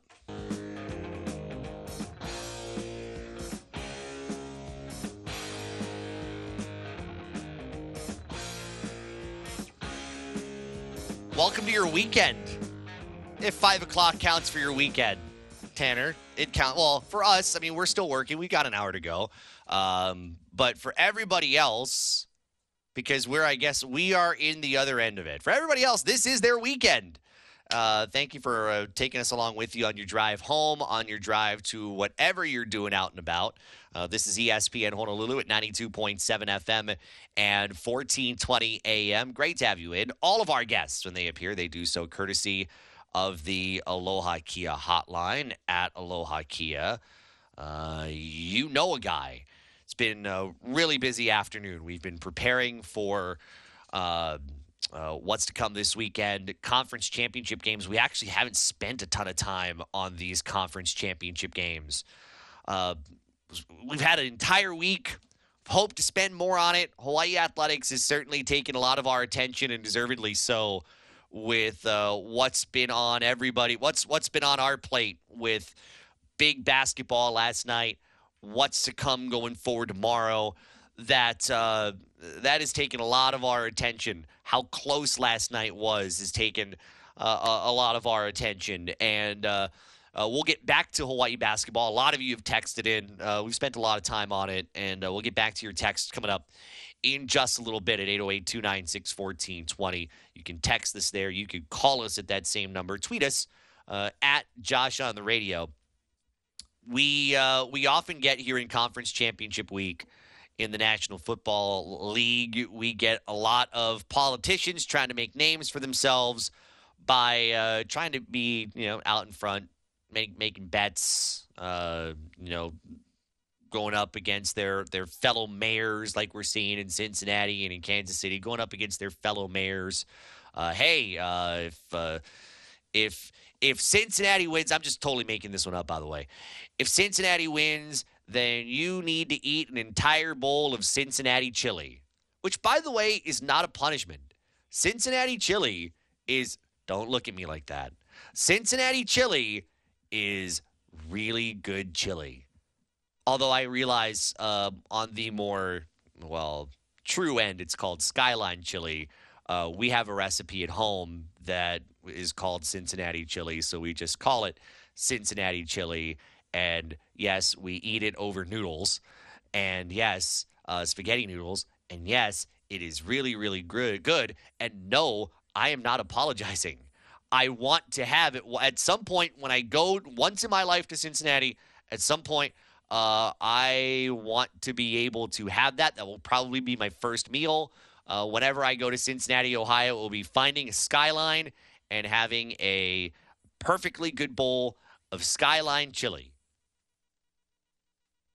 But let's not use it as punishment. I know there is a certain broadcaster in New York, his name is Gary Cohen, who does the Mets games, who has, when the Mets have played the Cincinnati Reds, has raged against Skyline chili or Cincinnati chili, whatever you want to call it.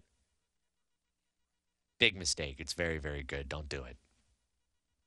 But there was one that was, it wasn't even a bet. It was just one of those social media things that, probably in a couple of days, you'll probably look back on and say, do I wish I had this one back? Do I wish I had the opportunity to take this back? Maybe hit re-record, delete, try again. I don't know. Whatever you would decide to do to maybe avoid kind of an slightly embarrassing tweet. Now, let me go back and tell the story a little bit. Part of this is the narrative that Joe Burrow owns Patrick Mahomes, because as long as Burrow has been in the league and as long as both of those teams have played, that,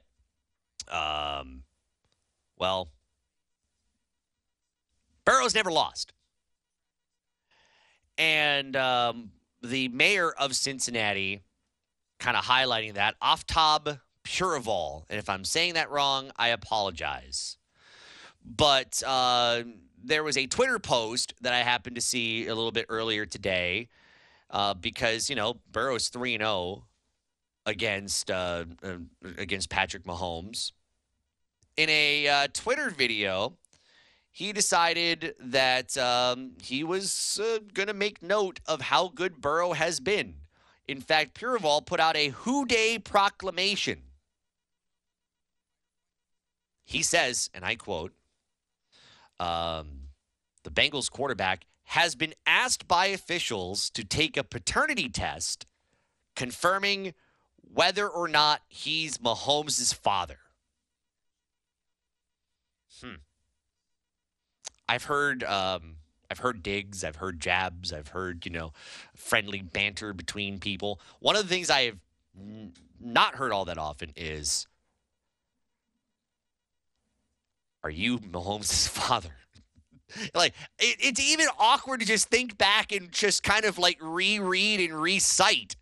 Like, the idea of throwing that out is just weird. And then later rips Kansas City and says, Kansas City is named after its neighboring state, which is, just kind of weird.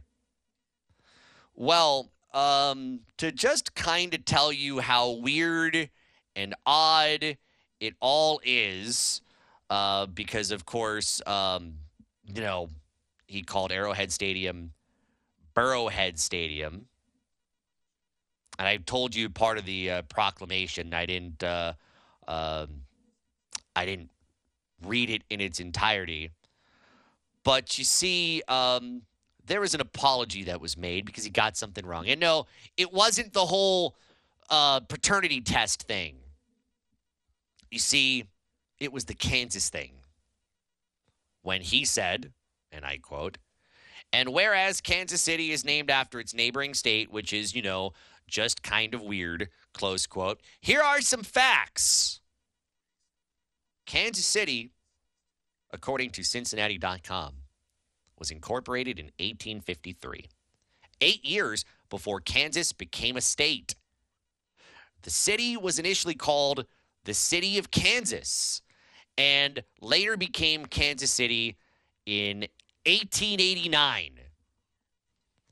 So the mayor of this town gets it wrong, puts up an apology on his social media. He live tweeted, and I said, Bengals Nation, LOL, I hear you. My competitive juices and love for Cincy got the best of me. My bad. Staying hungry and humble. See you Sunday. Who Day, baby. How's about who weird, dude? I don't know. Sometimes what? You didn't like that one? You thought that was weird? What? After everything I just shared, you thought that was weird? Yeah, that's got to be a little bit weirder than the Skyline Chili. What? Weird? Who weird? Just we can say it like it is. He's weird. The weird thing? He's weird. Let's just say it like it is. Point it out. He is weird, yes. In the words of popular actor from Modern Family, Eric Stone Street. You are a dork. Mayor of Cincinnati. Yes, absolutely a dork. You have something wrong, by the way, with putting Cincinnati cinnamon in chili. I've just read the board here. You got a problem with that? Well, it's whatever Skyline does to their chili. Yeah, there is cinnamon in its chili. And look, let me finish this though. For the version we make at home, I do the spices. So I put the spice mixture together. It is perfection. It's got some heat to it. It's got some great dark flavor to it. It is awesome. Anyway. And I was going to say, and I think we can be ones to talk here in Hawaii because we also put, a not very traditional ingredient into our own chili, into our Zippy's chili. I don't know if you're talking about mayo, right? Yeah, I'm not sure if a lot of I'd be like, yeah, the mayo is what makes Zippy's chili just so good. Mm-hmm. But if you probably told someone that, they would probably look at you in the same eyes when someone says, yeah, I'm about to go to Skyline Chili and get me a 3-way. That's what you call it when you get the chili on top of the spaghetti. I didn't know that. Yeah. They also have drive-thrus in case you're in a rush. I was really wondering where you're going with that. I had no idea. All in all, I'm just saying, this is just weird activity coming out from. Yeah. Just do what Rick did. Rick Blangiardi did with the mayor of New York, Pizza! let's get some pizza for us and whatever he was going to give them for. I mean, did we actually ever think we were going to give anything away for the Little League World Series? No. But you see, Rick doesn't need to do Mayor Blangiardi. I haven't seen him in a while. Hope he's doing well. Mayor Blangiardi does not need to resort down to the how should I say, the awkward dad joke attempts in order. Like to me, I have asked Joseph Burrow to take a paternity test to see if he is Mahomes' father is kind of like dad joke vibe, where you're trying to be cool, but you realize you're trying too hard. And it ends up being way worse than what it could have actually been, where you could have just put out the video, showcased your orange tie, your Bengals lapel, your lapel pin on your suit, and just said, hey, Skyline Chili, eat up, because Burrow's going to win. By the way, one more thing on that. The whole paternity test, if he's your father, 3 games. Like I don't know if we do need to do a poll on this on my Twitter at Josh on the Radio, but look, 3 games in the first 3 years of his career. At what point is a sample size too small to start pulling out the paternity test jokes? Like if Burrow had won the first 5 in 5 years, then okay. We could start saying, yeah, does Joe Burrow have his number? 3 games in the lifetime, how long these quarterbacks are playing against one another. 3 games is nothing. Secondly, as we get later in the postseason, yeah, quarterbacks play a part. Quarterbacks don't win. I don't think win these conference championship games. I think we've talked about it several times. I think we come down to defenses. I believe Chiefs-Bengals will come down to defense. Mahomes and Burrow will play a part. We'll see how healthy Mahomes is, but this isn't as much about him, except if he is incredibly hobbled, which we'll find out, but it's not as much about him. It's really more about which defense is going to come down to making those big plays late. So it's like, here's this mayor, going down to the only joke he knows how to give, because he probably hasn't watched a lot of his team play. But somebody in his department, somebody in his communications team was like, hey, mayor, we got to do this whole friendly fire thing with the opposing mayor. So let me just feed you something, and you can go and run with it. And then they fed him the fact that Burrow's never lost to Mahomes, and then fed him the corny lines, and then the mayor just said, corny? Oh, I'll take it farther than corny. I'll take this to just straight dad bod weird. And he did. 3-0 is nothing. 5-0? Okay, we can start throwing out the who's your daddy jokes on who owns who. But not in this case. That don't work. Not a bit. Texter from the 724. Who Dey Nation, Bengals all the way. Yes, and then I guess this is from the chili conversation. Texter from the 354 says peanut butter. I don't know that peanut butter is in at least not in the recipe that I've used for Cincinnati chili. I don't think peanut butter is a real good example there. Doug texts in, Cincinnati versus Baltimore is a good example of what you were saying. Cincinnati, Baltimore those teams just don't like each other. There's also that aspect to it. Bengals, Chiefs are different. Cincinnati, Baltimore, those two teams just don't like each other at all, and it makes for a very different dynamic, I think, than what you're accustomed to when they get together. Keep those texts coming at 808-296-1420. Your phone calls at 808-296-1420. And man, I'm still kind of thrown for a loop at what do they call that chili? What is a 3-way? It's called the 3-way. Okay. Because you have the spaghetti, the chili, and the cheese. You can make it a 4-way by adding onions, and a 5 by adding onion crackers or oyster crackers. Interesting. I have never thought of it that way. I probably never will.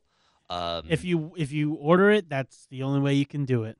In Cincinnati, is at what you're Skyline. saying. At Skyline. Okay. Well, I mean, like I said, I have to have that experience of going to a Skyline and ordering that way, and then probably once I do, it'll probably feel less weird if you really think about it. Traffic on the way. It's ESPN Honolulu.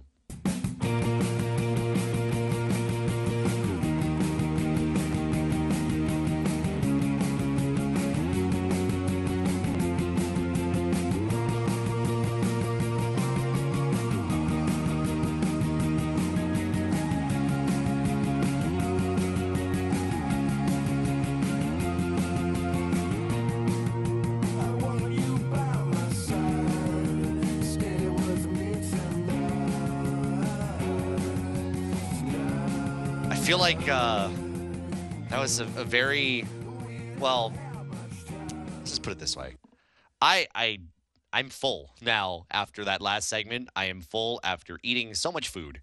And it was more like food salad from words, not necessarily food of anything I just ate, because just the conversation on Skyline Chili has taken my appetite away from eating dinner. I feel like I feel like my entire day has changed because I feel like that segment filled my appetite. It's really weird how that works. Really, really weird.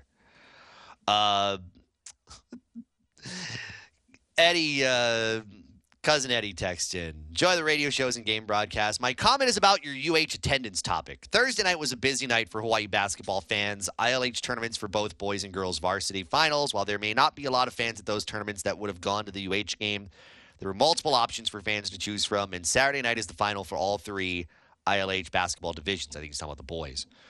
I hope to be at the UH game Saturday night and see you there in the fan turnout, and should be more to your liking. Go Bows. Thanks, Cousin Eddie. It's not necessarily to my liking. You know, I have said many times that I'm not going to be the person that says, hey, you need to go to this game, and if you don't go to this game, then, you haven't spent your money the right way. Like I said, part of this is a team that I think is still building equity with this fan base on how it performs in some of these big games. Like, I get that there are other things going on. But I don't think, Rainbow Warrior basketball attendance was different because there was ILH basketball going on last night. I think Rainbow Warrior basketball attendance, there wasn't enough marketing for the jerseys. And I also believe part of it was this team is still, I think, proving to some section of the audience that when they have these big games that they can win, or not have the kind of lull it had in the first half that makes you feel like they've taken themselves out of these games. Like, these big moments, can be built by these big opportunities when you have a team like UC Santa Barbara in town. I think that's what I mean. That's the fan equity. It's not about, there's a lot of other stuff going on. There are things that are going on, and you can spread people around all over the place based on what's happening. But I talk about equity. It's building trust with the fan base that you've got a big game. Okay, you're going to show up for the big game, and you're going to win in the big game. And regardless of what happened last night, that's what Hawaii is still proving to this fan base. Last night was a loss, but also says Hawaii did try to show up in that game. SportsCenter's on the way.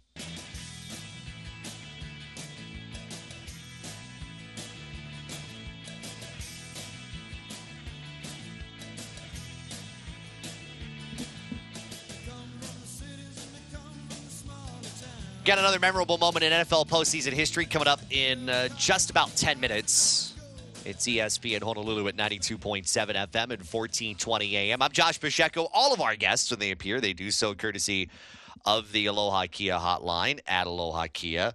You know a guy. Oh, man. We have had fun. By the way, Tanner, note to the studio. They'd like a return feed over to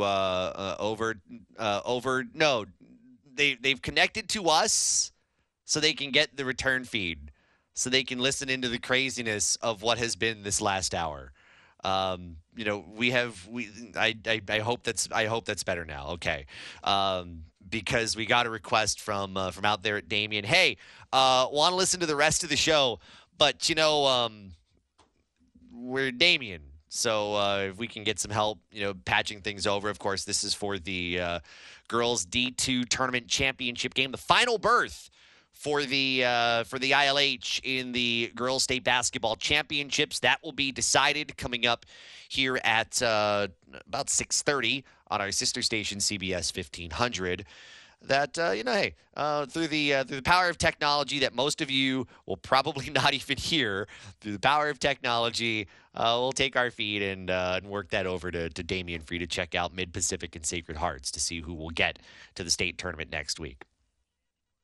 Texter from the 497. Let's get through some of these texts. We've been talking about fan interest. We've been talking about UH basketball. It's the topic that certainly hits home for a lot of people. Texter says, Josh, interest in basketball is not there. Need to show games on home, over-the-air, TV, free. It worked before. It can work again. Limiting access to cable only is a negative locally.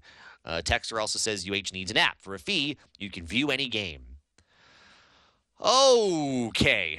Let's see, where do we begin on that? And by the way, I'm triggered because we saw a post earlier today from a student athlete who said he what do you say? He got an offer, or at least had a visit with the University of Hawaii. Here, blessed to have received an offer from the University of Hawaii. Huge thanks to the coaching staff for the opportunity. This individual's name is Apolosa Buru Naivalurua. He's from Garden City. He's a 6'8" shooting guard and small forward. That part is not relevant to the conversation. The relevant part to the conversation on television is that this individual was really looking for a photo to post on his Twitter showing where, what school was giving the opportunity to potentially play for him. And so there's the photo of the then just called Stan Sheriff Center. It was not called Simplify Arena at Stan Sheriff Center. And if you want to know, Tanner, be ready. If you want to know how old this photo is, you weren't ready. How old is it? There we go. It has the K5 banner in the background. K5, the home team, the former broadcaster for University of Hawaii Athletics. And, of course, they were over the air way back when. Like, 15 years ago or so? I don't remember how long it's been since Spectrum Sports has had the rights.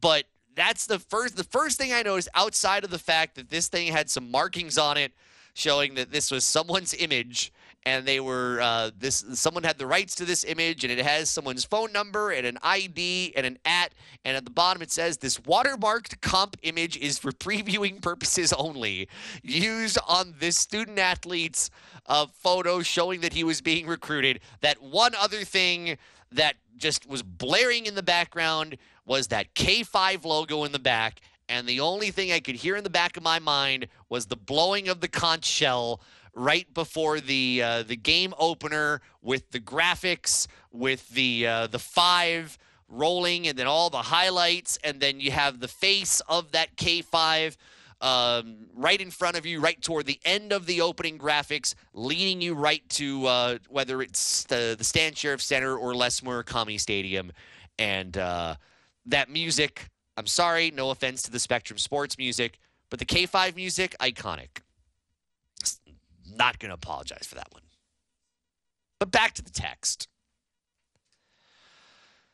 I don't believe games on over-the-air TV makes a difference. We're in the 21st century now, and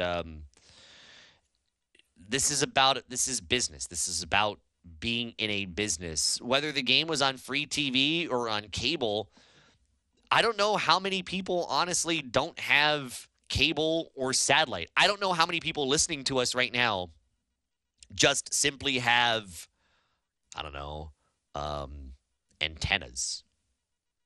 Well, now it's not antennas. Now, I mean, it literally, well, I guess it is an antenna, but it's digital over the air. It's not just analog over the air. Now you don't have your bunny ears with the foil over it to make sure you get the best signal possible coming through into your living room. Now there's a little bit more you got to do for that. But name me how many places in this country where you have live sports from a local team that goes over the air. There aren't many. Most of it now is regional sports networks, or it is on an ESPN Plus, or it is somehow visible in some way. Or if you have cable, you can also watch it on your app. You can watch it on your TV, on your phone, on your computer. There are ways to watch it. But we are past the days now, unless you are in an area, and there are areas. I used to live in one a long time ago in the Big Island where there was no cable. Like, we had to get satellite, or we had to get digital. We had to get the bunny ears. And there was a point where they finally got cable because enough people on our street up where we lived said, yeah, we want cable. And that made it worthwhile for the cable company to say, all right, we'll run whatever we got to run to get the cable up to your street. That's how much in the boonies I used to live in when I was really, really young. It's not as much like that anymore. I've heard this with football so often when people have said, oh, the problem is pay-per-view. No, the problem's not pay-per-view. Pay-per-view didn't tell 23,000 people on average every Saturday not to show up to a game. Pay-per-view just simply said, here's an option if you don't like the experience. Here's an option if you just simply can't go to a game.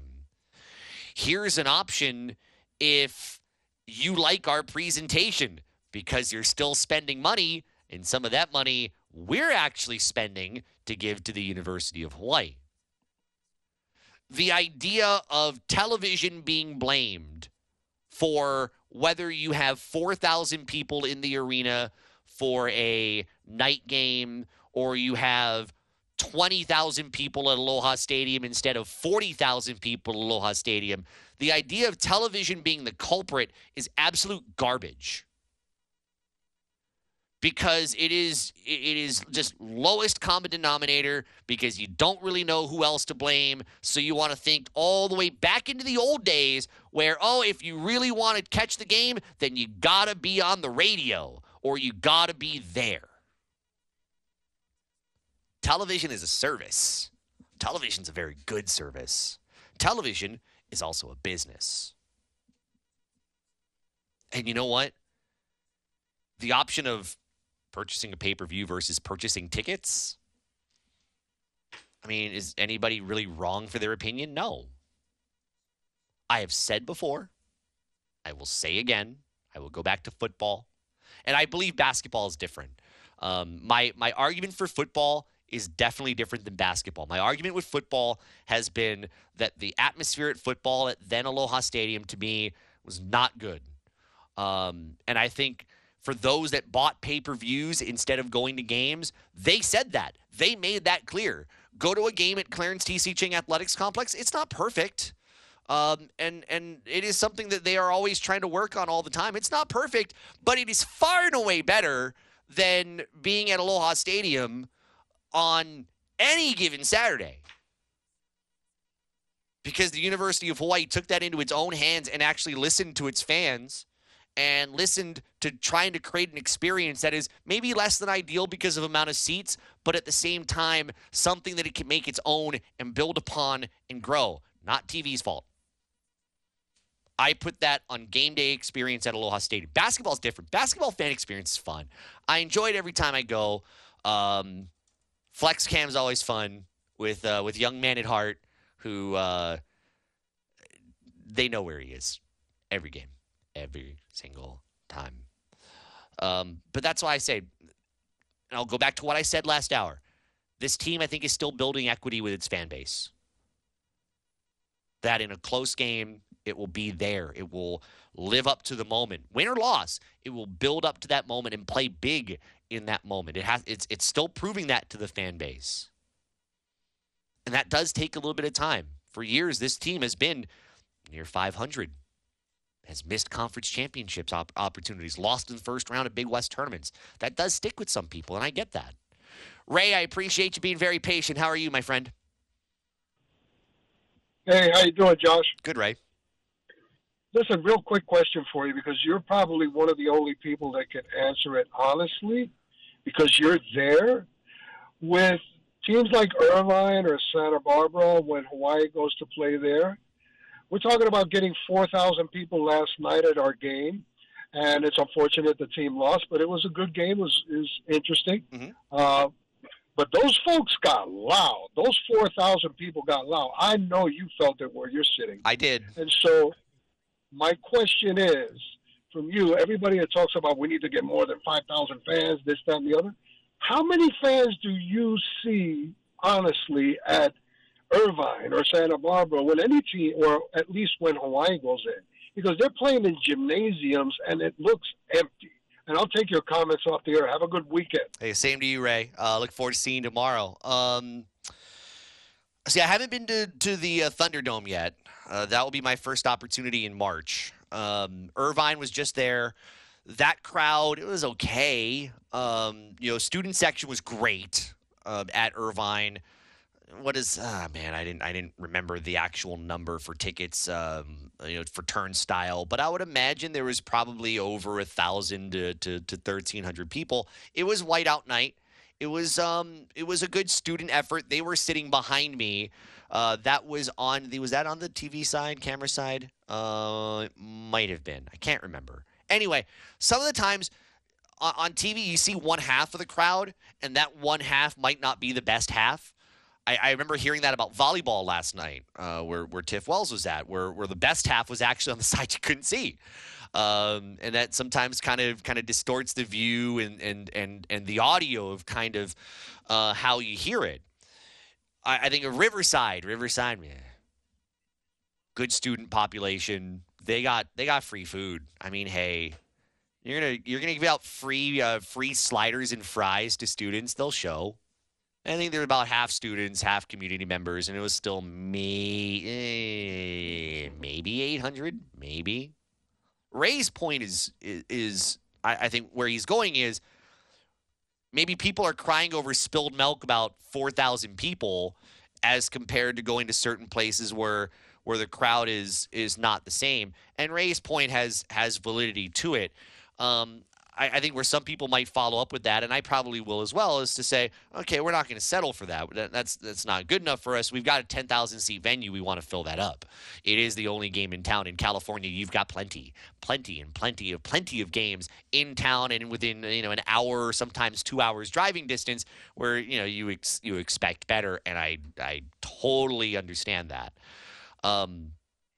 But he's right. That crowd, my watch kept telling me about decibel levels being really hot, really loud, and saying in a 30-minute time span, it could affect your hearing, which is very disconcerting because it's not like I can go anywhere. So yes, with a decibel level that was over 90, according to my watch, yeah, my hearing will be affected after a little while, even with headphones on. The energy was great.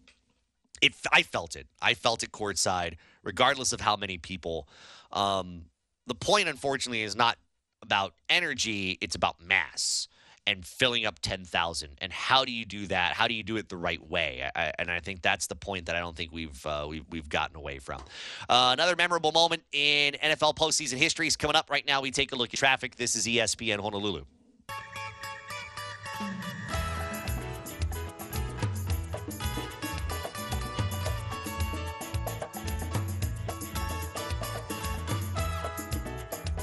No, Chris Hart did not infiltrate this radio show over the last few minutes. I said, we got to get into our version of the weekend. For some of you, you've already started the weekend. And, I could use that. Getting home, then relaxing, and ultimately falling asleep at 8 o'clock.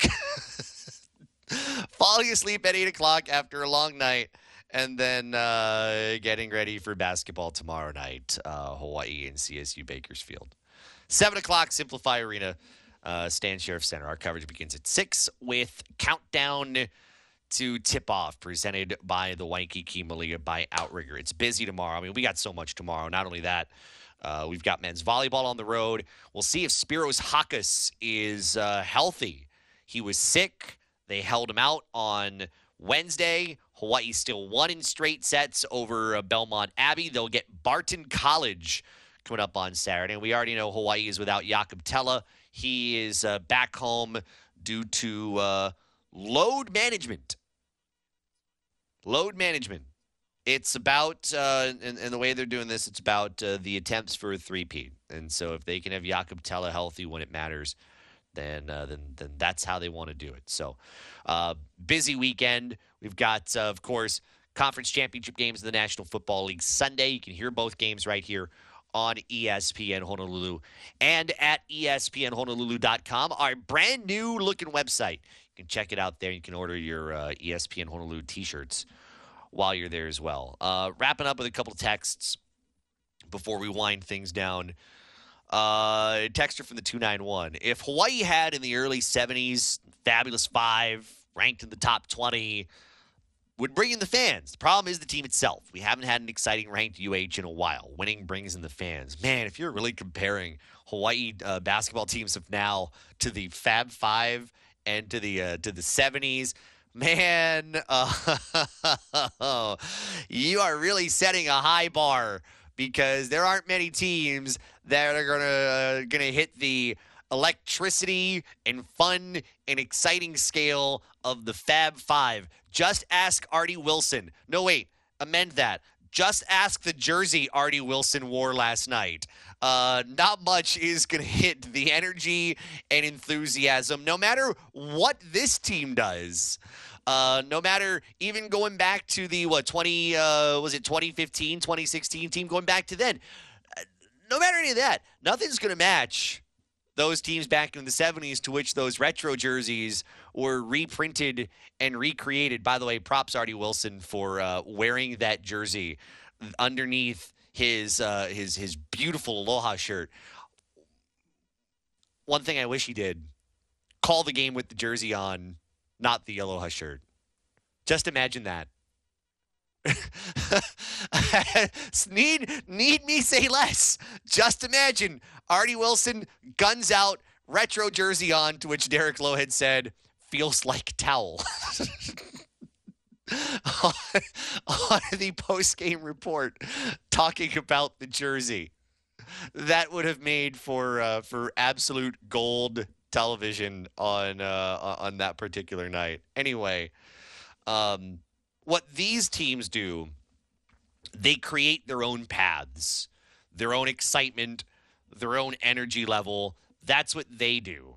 And I wouldn't dare ask any of these other teams, oh, you're going to get your fan base, and you'll get there in comparison to maybe what you've been, what other teams have been before. No, those comparisons are kind of unfortunate. Every team's got to chart their own path. And I think these last few years of Hawaii basketball, I think they have done kind of exactly that, kind of charting their own path. And I'm looking forward to seeing how this one does going into the second half of the year. I'll see you tomorrow from Simplify Arena at Stan Sheriff Center. Coming up next, it is Freddie and Fitzsimmons. It's ESPN Honolulu.